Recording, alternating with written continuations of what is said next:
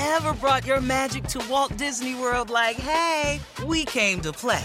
Did you tip your tiara to a Creole princess or get goofy officially? Step up like a boss and save the day? Or see what life's like under the tree of life? Did you? If you could. Would you? When we come through, it's true magic. 'Cause we came to play. Bring the magic at Walt Disney World Resort. Take me to the king. Hello, podcast listeners. My name is Kelli Richardson Lawson. I'm a mother, a wife, and an entrepreneur. I started the SonRise Project after our beautiful teenage son attempted to take his own life. Truth is, I'm tired. My husband and I felt despair, isolation, and immeasurable pain. I knew in my heart we needed a place for Black parents to share their struggles, find mutual support, and help our beloved children who struggle with mental wellness, addiction, or both. Each weekly podcast features an expert who shares their knowledge and takes questions from parents and children. Take me to the king. I don't have much to bring. The SonRise Project allows Black families, like ours, to find comfort in knowing that we are not alone. While the purpose of the SonRise Project is to share, support, and uplift, this conversation is not a substitute for medical advice. Finding the right healthcare professional for your family's specific needs is crucial. If you do not feel seen or heard, you should speak to more than one professional to find the right fit. Good morning. I'm going to get started this morning. Welcome to our SonRise Project weekly call. And part of our work here at the SonRise Project is really focused on helping to reduce the stigma of mental illness and addiction, and also provide a safe space for parents to find a moment of solace and to be able to share and learn from one another in a place that's filled with love, compassion, and a mutual desire to heal our children, our families, and ourselves. So thank you for being here this morning. I'll open up with a prayer. God, grant me the serenity to accept the things I cannot change, the courage to change the things I can, and the wisdom to know the difference. This morning, it's my pleasure to introduce you again to Danielle Boucree. Danielle is one of our fantastic experts, and she is a clinical social worker with a specialty in family therapy. She has 3 children of her own. The topic for today that Danielle will be walking us through is helping our children feel our love, understanding the 5 love languages.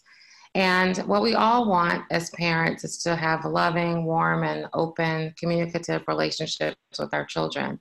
And we often ask ourselves, I know I have many times, how can he be so depressed? How can he be so sad? He has so many people who love him, such a village around him. Or, why is she so sad? She has so much and she has everything she could ever want. Why is she so unhappy? So what we know for sure is that when kids grow from children into adolescents and then adults, they go through these huge transformations. And what we have to do is learn to adjust, particularly how we express and communicate our love with our children in a way that they can hear it, they can accept it, and they can feel it. So with that, I'm going to turn it over to Danielle Boucree. Thanks, Kelli. Good morning, y'all, and thanks for joining us. I'm with you today to talk about the importance of loving our teenagers in a way in which they can feel the love you intend for them to receive. And that I want to emphasize, feel on purpose. We all love our teenagers, but sometimes they'll turn around and say, I don't think you love me, or because they're not able to really feel it the way we're giving it. Our teenagers need us now more than ever. When we were growing up, the biggest fears we had were like teenage pregnancy and alcohol abuse. Today, we've added things like this intense pressure to succeed, exploration of sexual identity, screen time, a rise in narcissistic behavior. That's just to name a few. And to help them navigate this stuff, they really need us. So it's really important that we lean into them as opposed to kind of giving them all the space they're prickly. So it seems like they need space, but really we need to lean in. When they push back and feel like they reject our involvement, we find ourselves asking, like Kelli said, what did we do wrong? And we say, we try to be good parents, or we've given them everything. How can they do this? Well, Gary Chapman, an author and the man behind the idea of love languages, will tell you that their love tank is depleted. He uses the term love tank a lot, I think, to help us visualize something that's empty at times, and that's sometimes the problem. I'm not here saying that you don't love your kids. It's not at all the point. We know that's not true, but the reality of the situation is that thousands of teens are walking around not feeling that love. It's amazing. It's like there's a ton of love just floating in the universe waiting to be grabbed, but no one's grabbing it because they don't recognize it as love. So it isn't a matter of sincerity, but the ability to communicate love effectively so they can feel it. You might be reflecting back and thinking about remembering how easy your teenagers were when they were young. You gave them a hug and they smiled, like a huge, genuine smile. Or maybe you brought them back their favorite candy from the store and they ran to you at the front door to get it. Then they turn 12 or 13 and everything changes. They transition into the teenage years and we have to adjust the way we express our love. So let's start with the give in. Deep in the soul of every teenager is the desire to feel connected, accepted, and nurtured by their parents. When this happens, your teenager feels loved. But when it does not happen, their inner emotional tank is empty. We think about, well, how can I fill that emotional tank? There are a couple of ways. First, emotional bonding fills the tank. And so this is simply time spent together. Without it, teenagers start asking, what's wrong with me that my parents don't want to spend time with me? So emotional bonding includes active communication, right? Talking to them so they can be heard. Also, acceptance fills the emotional tank. So in the minds of a teenager, acceptance sounds like my parents like me, and the opposite is rejection, which then leads to low self-esteem. And then unconditional love also fills the emotional tank. So we might tell them, I don't always like you, but I love you always. And this should be spoken and never, ever assumed. We assume because of our actions and maybe sometimes we tell them and all the people that love them around them that they know that they're loved unconditionally, but we really have to speak it. Have you ever brought your magic to Walt Disney World like, hey, we came to play? Did you tip your tiara to a Creole princess or get goofy officially? Step up like a boss and save the day? Or see what life's like under the tree of life? Did you? If you could. Would you? When we come through, it's true magic. 'Cause we came to play. Bring the magic at Walt Disney World Resort. As parents, we need to recognize the importance of an empty emotional tank. It sometimes seems trivial, but our teenagers might think, why should I stop smoking? Or why should I stop hanging out with my friends all night? They don't love me anyway. And when a teenager doesn't feel loved, he or she might find it hard to see how their negative actions affect somebody else's feelings, like yours, right? And empathy becomes really difficult. So the question of the hour is, how do I make my teenager feel my love? A quick answer, if there is one, is that to feel the love you're offering, they have to hear it in their primary or secondary love language. And Gary talks about love languages a lot. A love language is the way they receive love best, and it actually doesn't change from the time they're children to the time they're adolescents, but the way they receive it changes. So if you try to treat a teenager in the same way you did when they were 10, they'll rebel because they're triggered by the fact that you're treating them like a child. It's kind of tricky, but we have to start by first having a good understanding of each of the 5 love languages. So I'm thankful that Kelli's recording this because there are 5, but they're kind of complicated. So the first is words of affirmation. Teenagers with this as their primary love language need positive recognition. When they become teenagers, they yearn for independence and self-identity, so our approach has to change. When this changing gets really hard, we sometimes verbally push them into submission. And at times, our wording isn't very kind. We've all been there. But using harsh words are particularly bad for these kids who depend on words of affirmation, they become just filled with resentment. But if you have this kind of teenager in your house, you can try sincere words of praise, but don't always use the same one. And when you can't praise results, praise effort. So, if you can't tell them they're the best baseball player ever, identify that they did much better in X skill than they did last week. You can also use words of affection like I love you, but change it up so it doesn't sound redundant and not genuine. You can use you're so strong, or you're my sunshine, or the one I love most is you inspire me.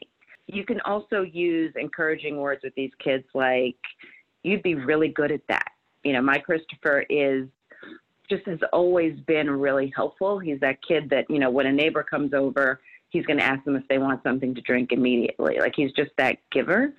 So I said, I think you'd be a really good lifeguard, because I see the lifeguards walking around the pool all the time, helping people at the pool and cleaning up. And that's just his MO. So, just to identify that skill for him really helped him a lot. And he was able to feel that love that way. That's just one of his primary love languages.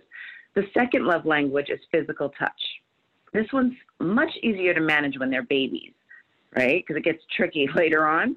As your kids with this, as their primary love language, become teenagers, they focus on their independence and self-identity, which means you have to demonstrate this kind of physical touch at the right time, in the right place, and in the right way. It's super complicated. So expressing physical touch at the right time requires that you read their mood and respect their boundaries. So don't try to show their love through physical touch when they're angry, but they may be totally open to it when you're celebrating something. Expressing physical touch in the right place usually means not in front of their friends, because it makes them feel like children, and challenges their independence. And you don't want to do that when they're teenagers. And expressing physical touch in the right way means you have to be willing to be flexible. Each of your children is unique, and you have to learn the right way that's most meaningful to him or her. It really takes time to observe. An important thing to remember about the love language of physical touch is that if it's your teenager's primary love language and they don't feel it from you, they'll look for it from others, which is dangerous. The next love language is quality time. So teenagers with this as their primary love language need you to give them quality time or a portion of your life, right? They require your undivided attention, and this will undoubtedly take a lot of your time. For this quality time teenager, without the quality time they need, they experience anxiety because they assume that everyone and everything is more important than they are, right? They become very insecure.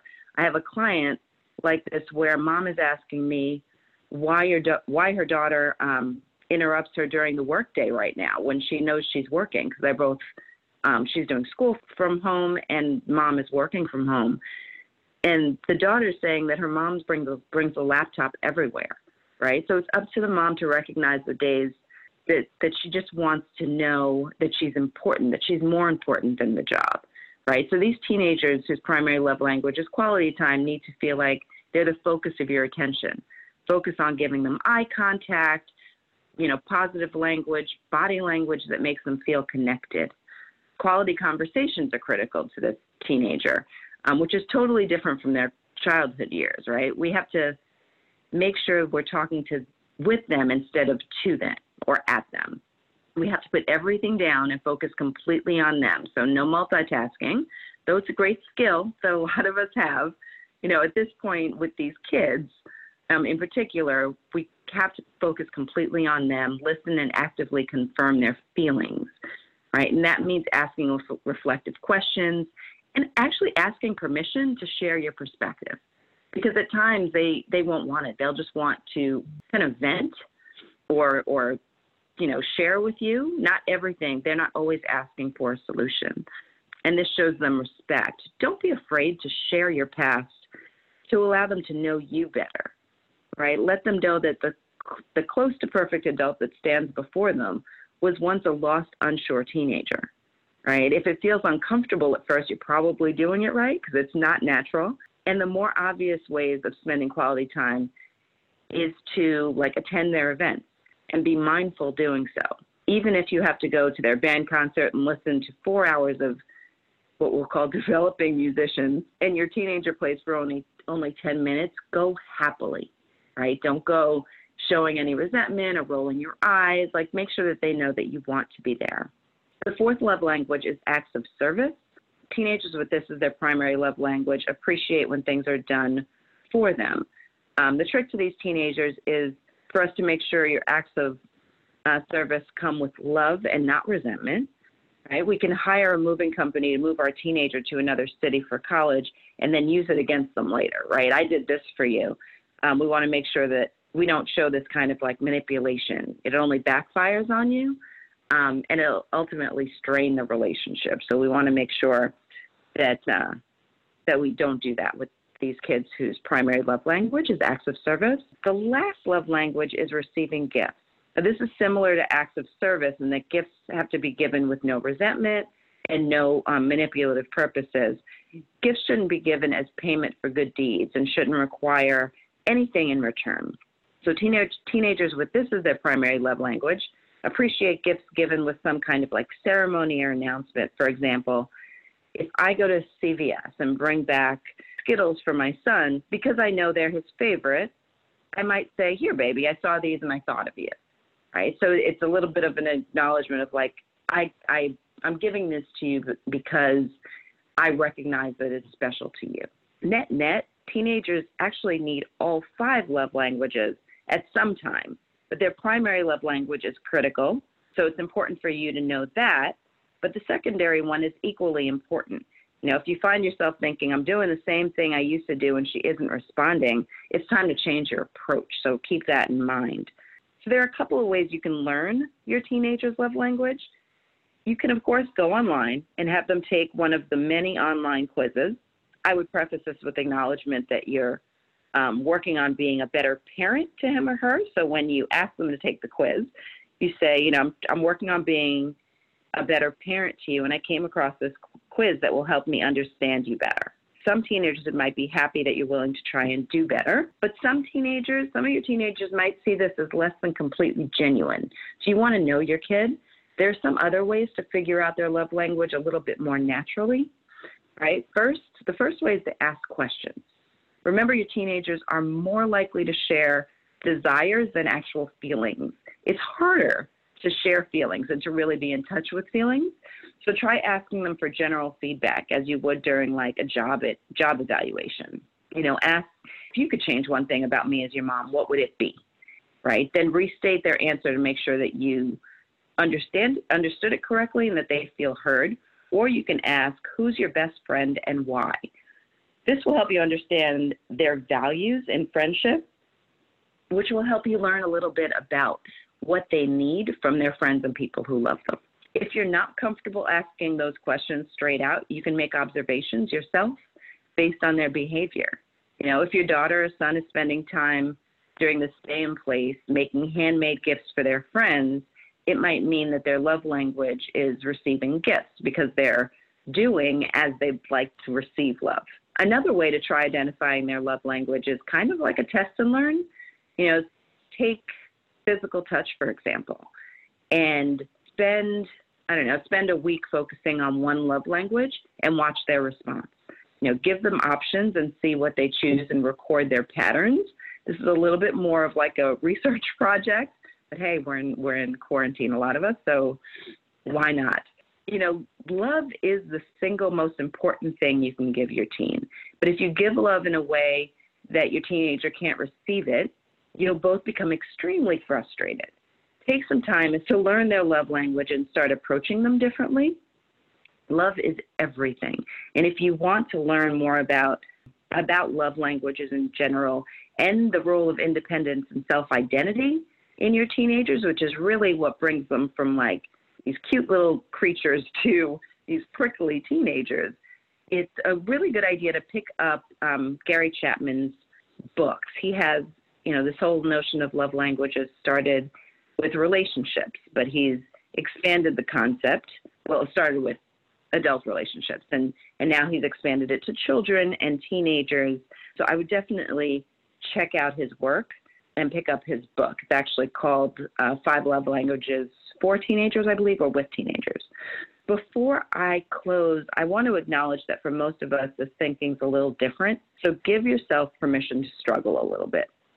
Take care of yourselves, especially this time of year. So you can only take care of your teenagers when you're well. Okay. Thanks, Kelli. If we can open it up for questions, that would be great. And actually, if moms and dads on the phone want to share how they're taking care of themselves during the stay in place, I think that would be really helpful too. Great. Thank you, Danielle. So reminder for our guests that have called in, if you'd like to say something or ask a question or have a comment on self-care.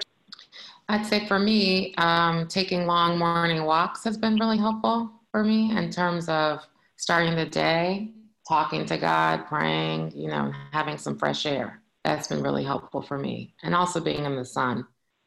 Yeah, this question is for Danielle. Can you talk a little bit about evaluating and determining love languages for early to middle 20s young people? Sure. By this point, right, we've hopefully been able to kind of reflect back on the teenage years and think about, because the love language of your child, your teenager, it doesn't change. Even when they get into their young 20s, it's just the way you approach it that changes, right? But it's okay to kind of do a reset and hold a family forum, for example, and do that like vulnerability test that I was talking about. Like admit that you want to do better and you want to understand them better. And so things are going to change a little bit, but you need to better understand them. And then ask them the questions like, if I could have been or could be now, a better parent for you, what would that look like? Like, what do you need? And see what they say. I think especially with the young 20s, it's actually probably more productive to do the natural investigations than the online quiz. Thank you. Mm-hmm. Have you ever brought your magic to Walt Disney World like, hey, we came to play? Did you tip your tiara to a Creole princess or get goofy officially? When we come through, it's true magic, because we came to play at Walt Disney World Resort. What do you do if you see overlap? For instance, both boys fill out a questionnaire and nothing came out as a glaring, lead in terms of the 5. Mm-hmm. So do you just then say, okay, I believe it's words of affection versus time? Or do you just guess based on your observation, which is what you were just saying? Well, yeah, I do think, first of all, a lot of people come out with like a top 2 or sometimes 3. I think all of our teenagers could probably benefit from all 5 love languages, right? As I've talked about the fact that, love is primary.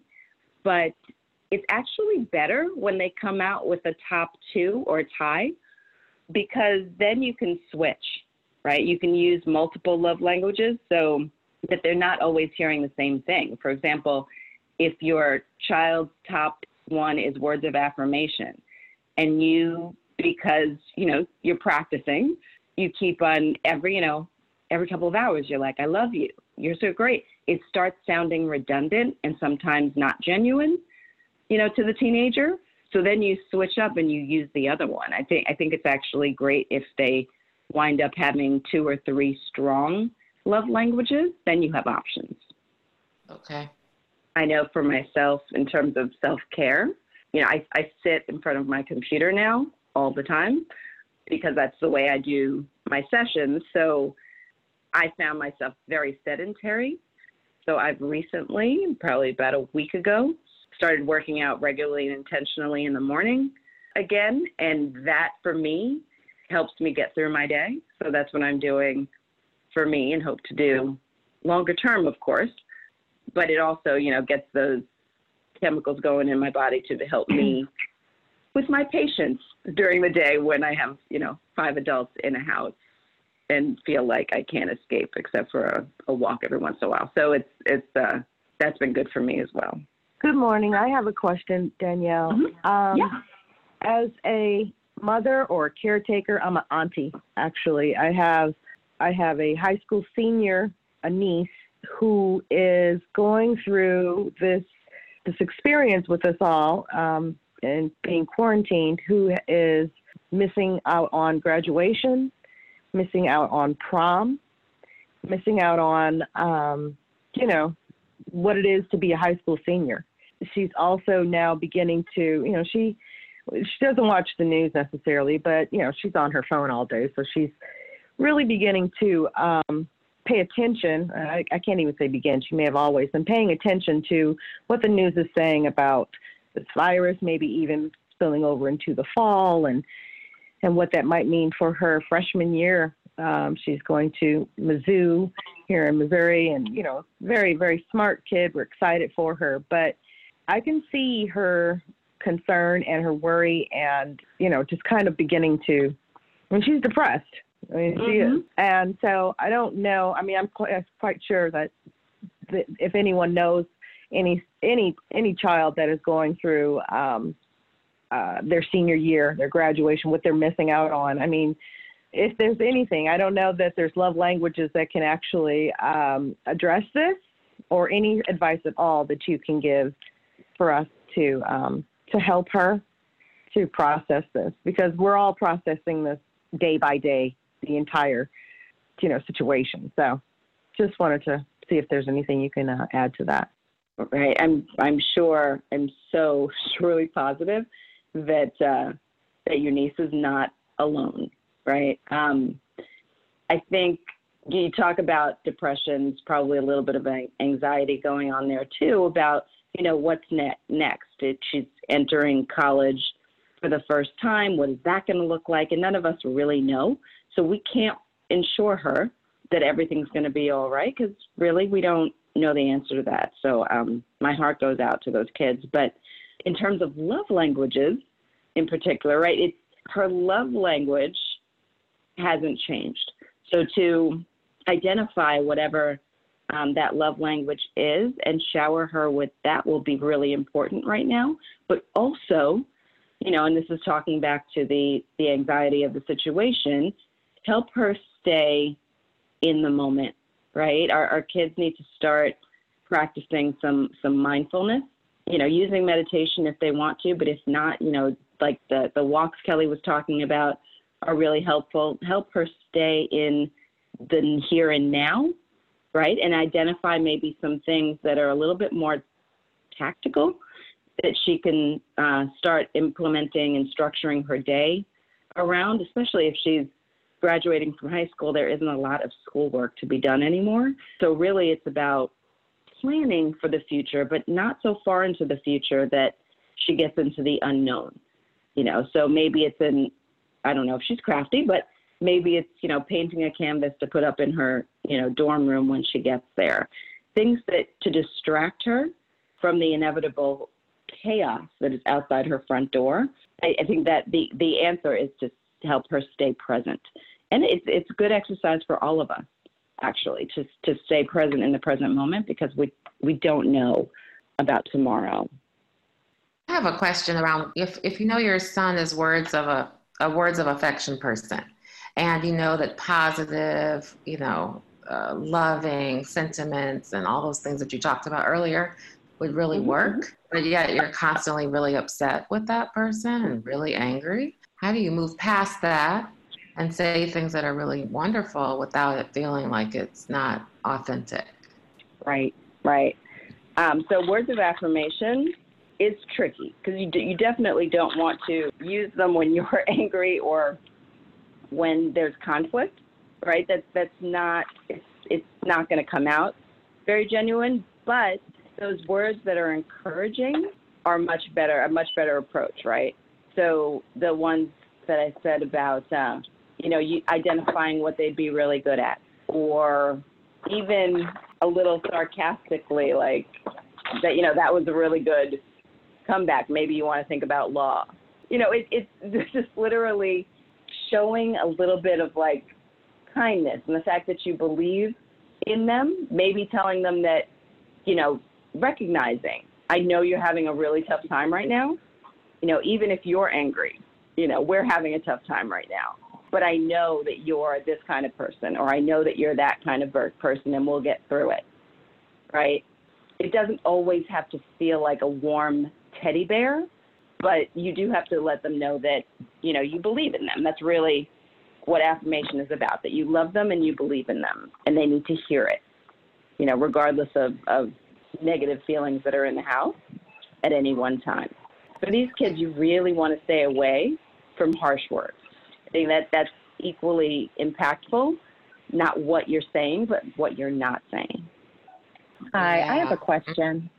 So I have a 23, 20, and a 17. So this question is really about my 23, and I'm going to use your advice and speak to her about, you know, her preferred love language and trying to improve my parenting style with her. It's just been really difficult since we are sheltering at home. She has to come back from a program that she was doing abroad, and I get that she's depressed and disappointed, but there's a lot of disrespect happening. And I've had some one-on-ones with her, expectations chats, you know, with love, usually on Sundays, which is after, you know, I've done my worship, etc. So my question is, in chatting with a young adult who is really ready to exert her independence but financially isn't able to, where is it appropriate, or how can I explain to her the love language that I need from her, right? So I'm prepared to go to her and say, you know, what is your love language? Let's talk. What do you need from me? But then in turn, as a young woman, is it okay for me to share with her, this is the love language that I need from you, and I need some tips on how to do that? Yeah. You know, I think I spoke earlier a little bit about, you know, when they become teenagers even, right, we've got to shift our communication style a bit to be a little bit more inclusive, right, and a little bit more sharing. The older they get, the more they appreciate, you know, conversations that are a little bit more eye to eye. So as your daughter's now past the teenage years, right, now she wants more of a relationship with you, and it's more important than ever that she realizes that when you were her age, you weren't as put together as you are today, right? So it starts there. But when you are having these conversations with her, it's okay to ask her about ask her the questions she needs to, or that you need to identify her love language. But then say, oh, that's interesting. You know, for me, I really feel love when I blah blah blah, and it's completely appropriate to share that, not so much in a way where it puts the responsibility in her hands. Like you want to stay away from, you know, you should tell me you love me more, or you should let them figure out, you know, whether they're going to read the book or go online or figure it out for themselves by a general search, how they're going to show you what you need. But it is, I would encourage you actually, it's more than okay, to share with her that, yeah, my love language is physical touch. That's why I'm always trying to hold your hand, or that's why I'm always trying to, like, you know, sit on the couch together, because that's the way I receive love.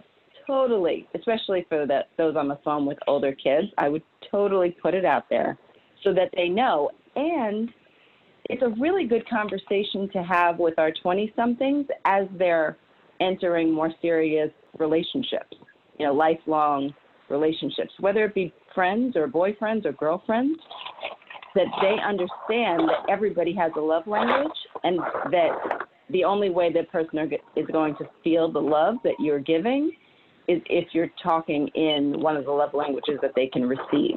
So I think that's a lesson that everybody can learn, and they can only become stronger people because of it. Thank you for asking. That was a good question. Hi, Danielle. I have another question. I know a lot of friends, and again, as an auntie, I have a nephew that is competitive in sports. And again, with COVID happening, AAU is not happening. And he is ball is life for him. And that's usually when he gets his affirmations of, from us.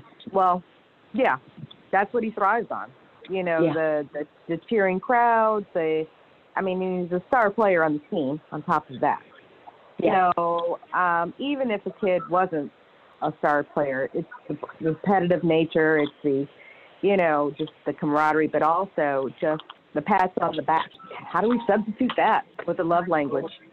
Yeah, That's so big, yeah. our athletes in general are going through an extra tough time, right? Because they aren't allowed to do what they love most and what gives their life structure. You know, it's a really tough time. So the fortunate thing is that most of your athletes, especially if he's, you know, a serious athlete, he's still working out. He's still going for runs. He's still doing things. So words of affirmation can and should still be used. Absolutely. You're never going to substitute a crowd of hundreds of people like screaming his name. That's probably not going to happen.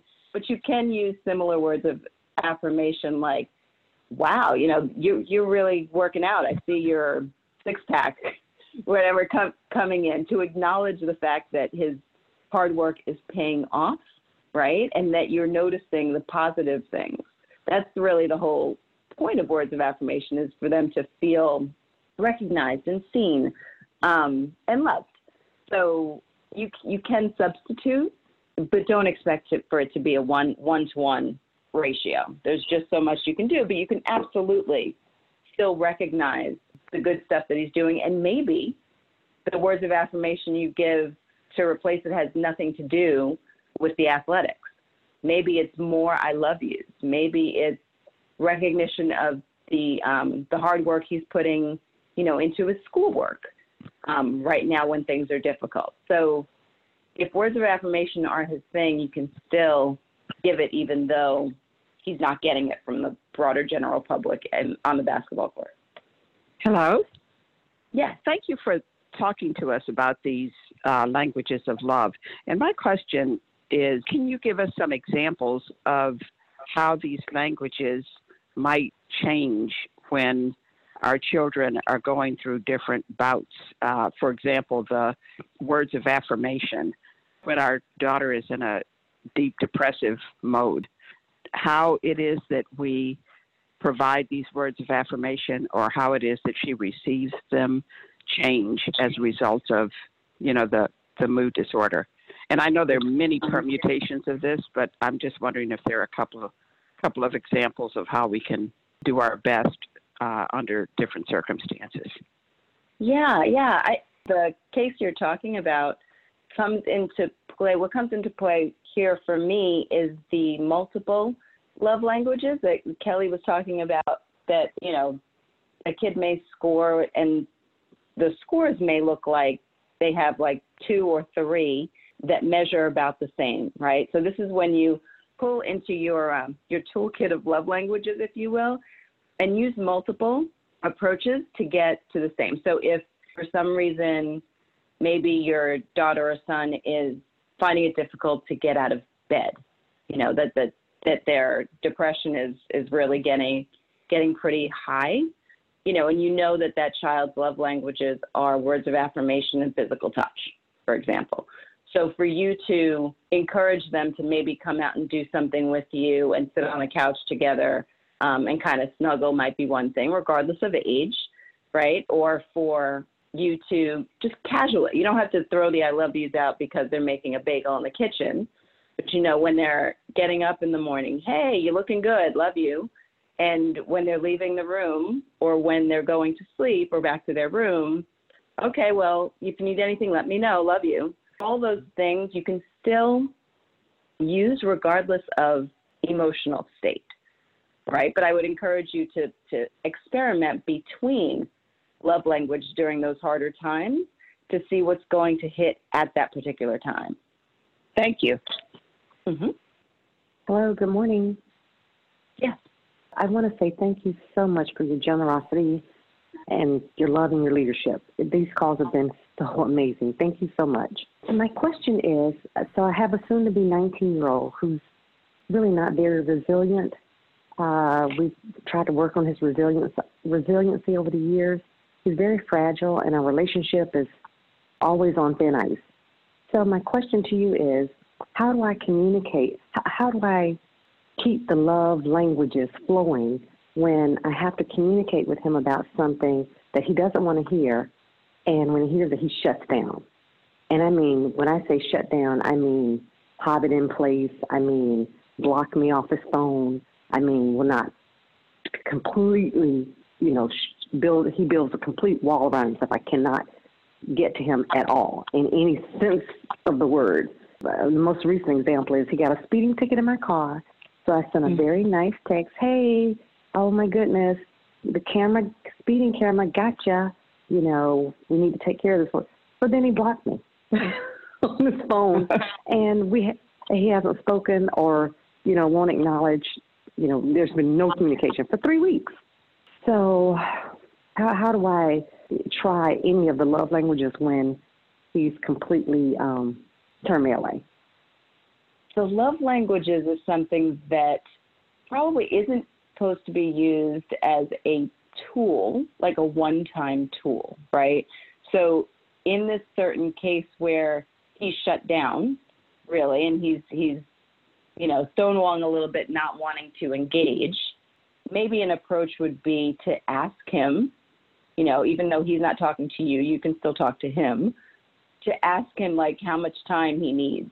Like, I understand that you need your time because you're not happy, but how much time do you need before we can talk about this? Or, you know, to kind of put the ball, give him a little bit of independence in the situation. But love languages, I'm not sure what his primary love language is, or if you know, but you can still give him words of affirmation.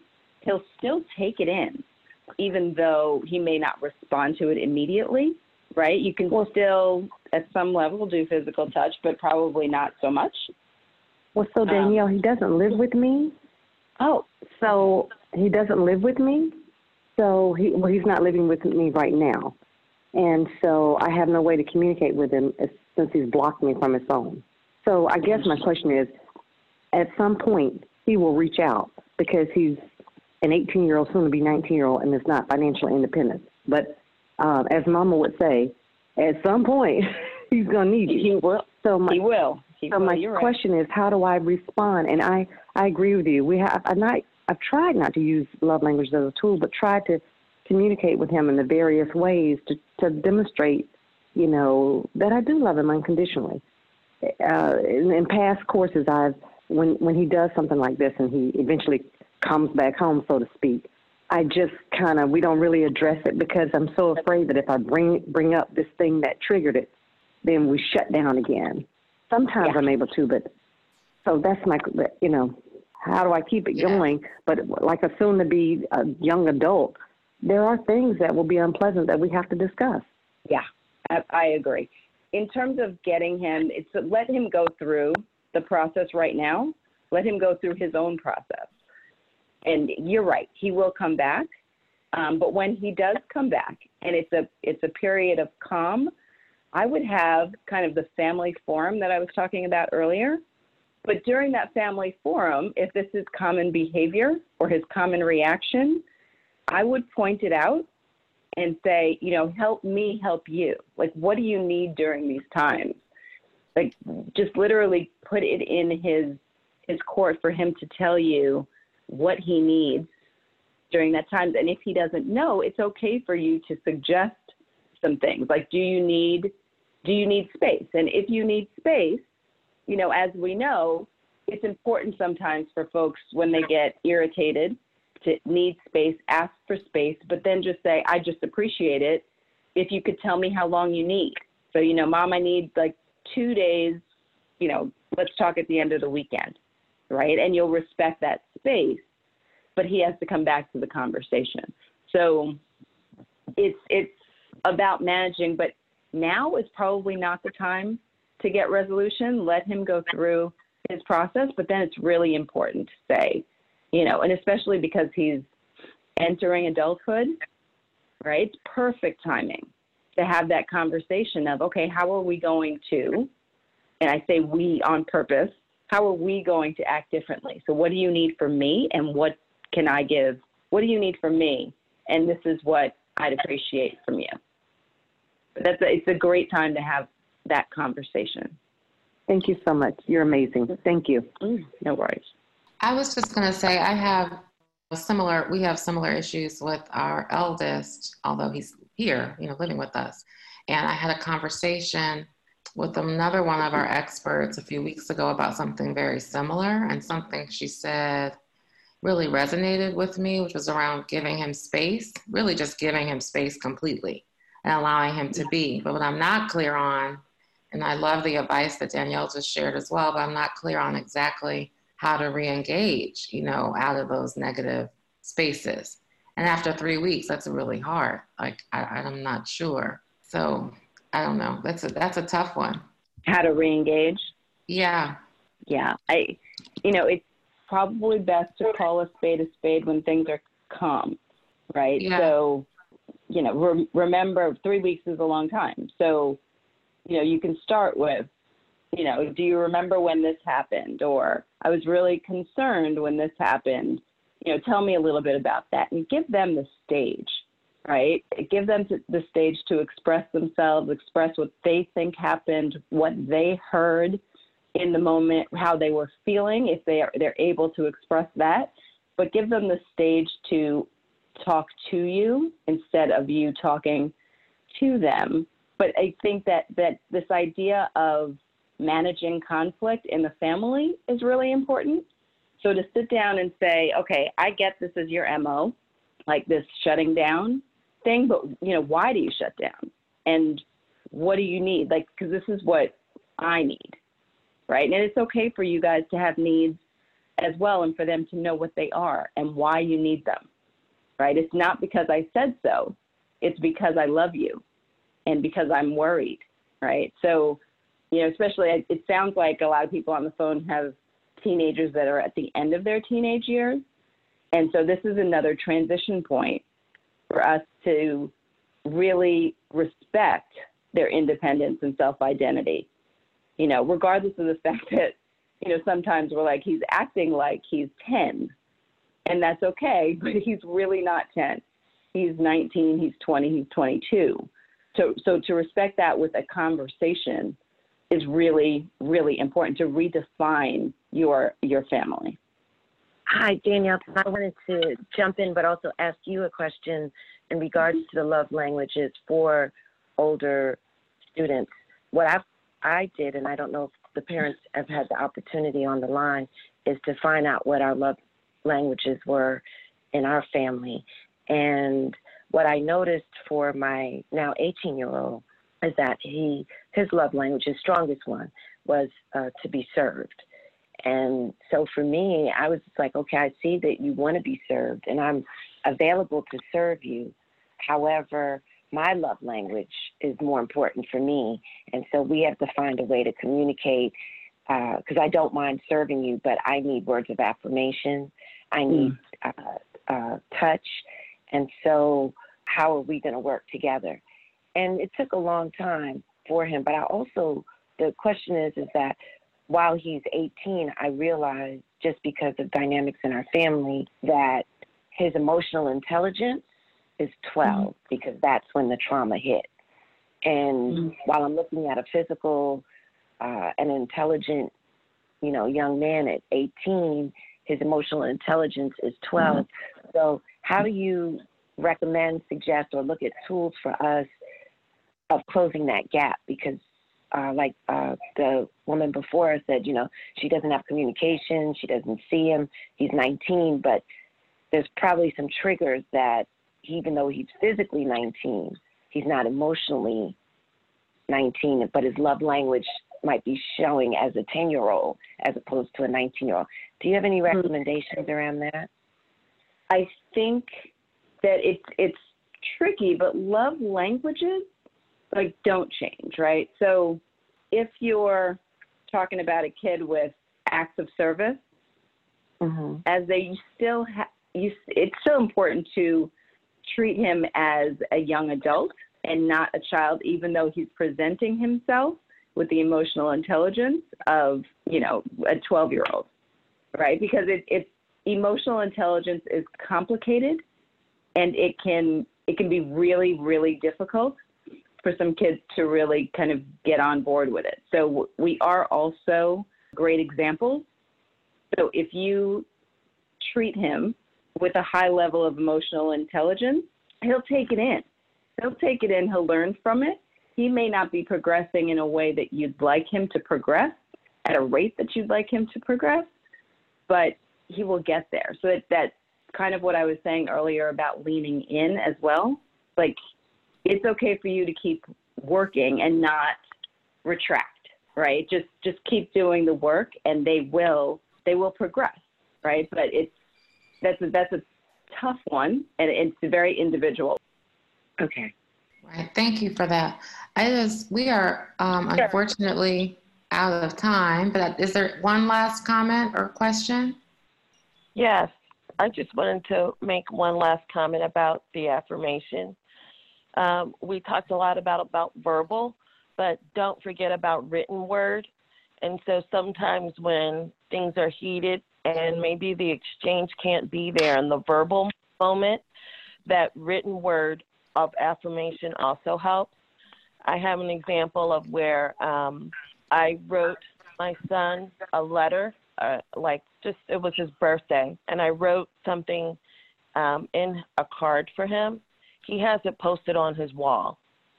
He's 22, and that was not something, he's not been that kid all of his life, but in listening to this call, he has been the kid that appreciates the words of affirmation. And it's been a little bit more of a struggle to just give it so easily. So written word can also help, I think. I love that. That's a great addition. And that's one of those ways where I talked about finding different ways to express their love language. That's a great addition. Thank you. Can I share something with the mom who talks about her son is a top athlete, and now he doesn't have the ability to perform, to compete? What I can say as a top athlete, looking back on my career, one of the things that really lands for me is my drive and my desire to compete and to succeed was really about the affirmation from my parents. And so to be able to transition some of the things that he did on or does on the court or the field to the work that he's doing in the classroom, the work that he's doing around the house, and that these skills are transferable might really resonate with him at a time when he's not getting that affirmation from the outside world as it pertains to his athletic ability. Wonderful. Wonderful. Thank you. Any last comments before we wrap up for today? Thank you for those last comments. I really appreciate it. Well, I would love to close with a prayer. And I first want to say thank you to Danielle Boucree for lending her advice and sharing insights around the 5 love languages. So thank you so much. And thank you all for being here and sharing your stories and advice. Really appreciate that. So our prayer for today is sometimes we find ourselves in situations and wonder if God is paying attention. We may feel so alone, so depressed, and so confused about what to do next. We may not feel God's presence, and we need his guidance and help. The wonderful truth is we don't have to feel all alone. Wherever we go, God is there with us, working out the problems, and we don't even realize it. He is with us, leading us, guiding us, loving us, providing for us, all with his unlimited resources. It is essential that we realize how much he loves us and that he has a good purpose and plan for us. We can trust God no matter what is going on in our lives at this moment, and no matter what is going on with our children and our families. He is there, he will be there, and he will protect all of us. Amen. And thank you so much again, and we will be back next week. I'm Kelli Richardson Lawson, and you've been listening to the SonRise Project podcast. You can follow SonRise wherever you listen to podcasts. If you haven't yet, open your podcast app and follow this show. Join us next week for another gathering of support. Thank you for listening. If you or someone you know is struggling with mental wellness challenges, contact your doctor, NAMI, the National Alliance on Mental Illness, or both. You can reach NAMI's helpline at 800-950-6264, Monday through Friday, 10 a.m. to 8 p.m. Eastern Time, or email at info@nami.org. Volunteers are working to answer questions, offer support, and provide practical next steps.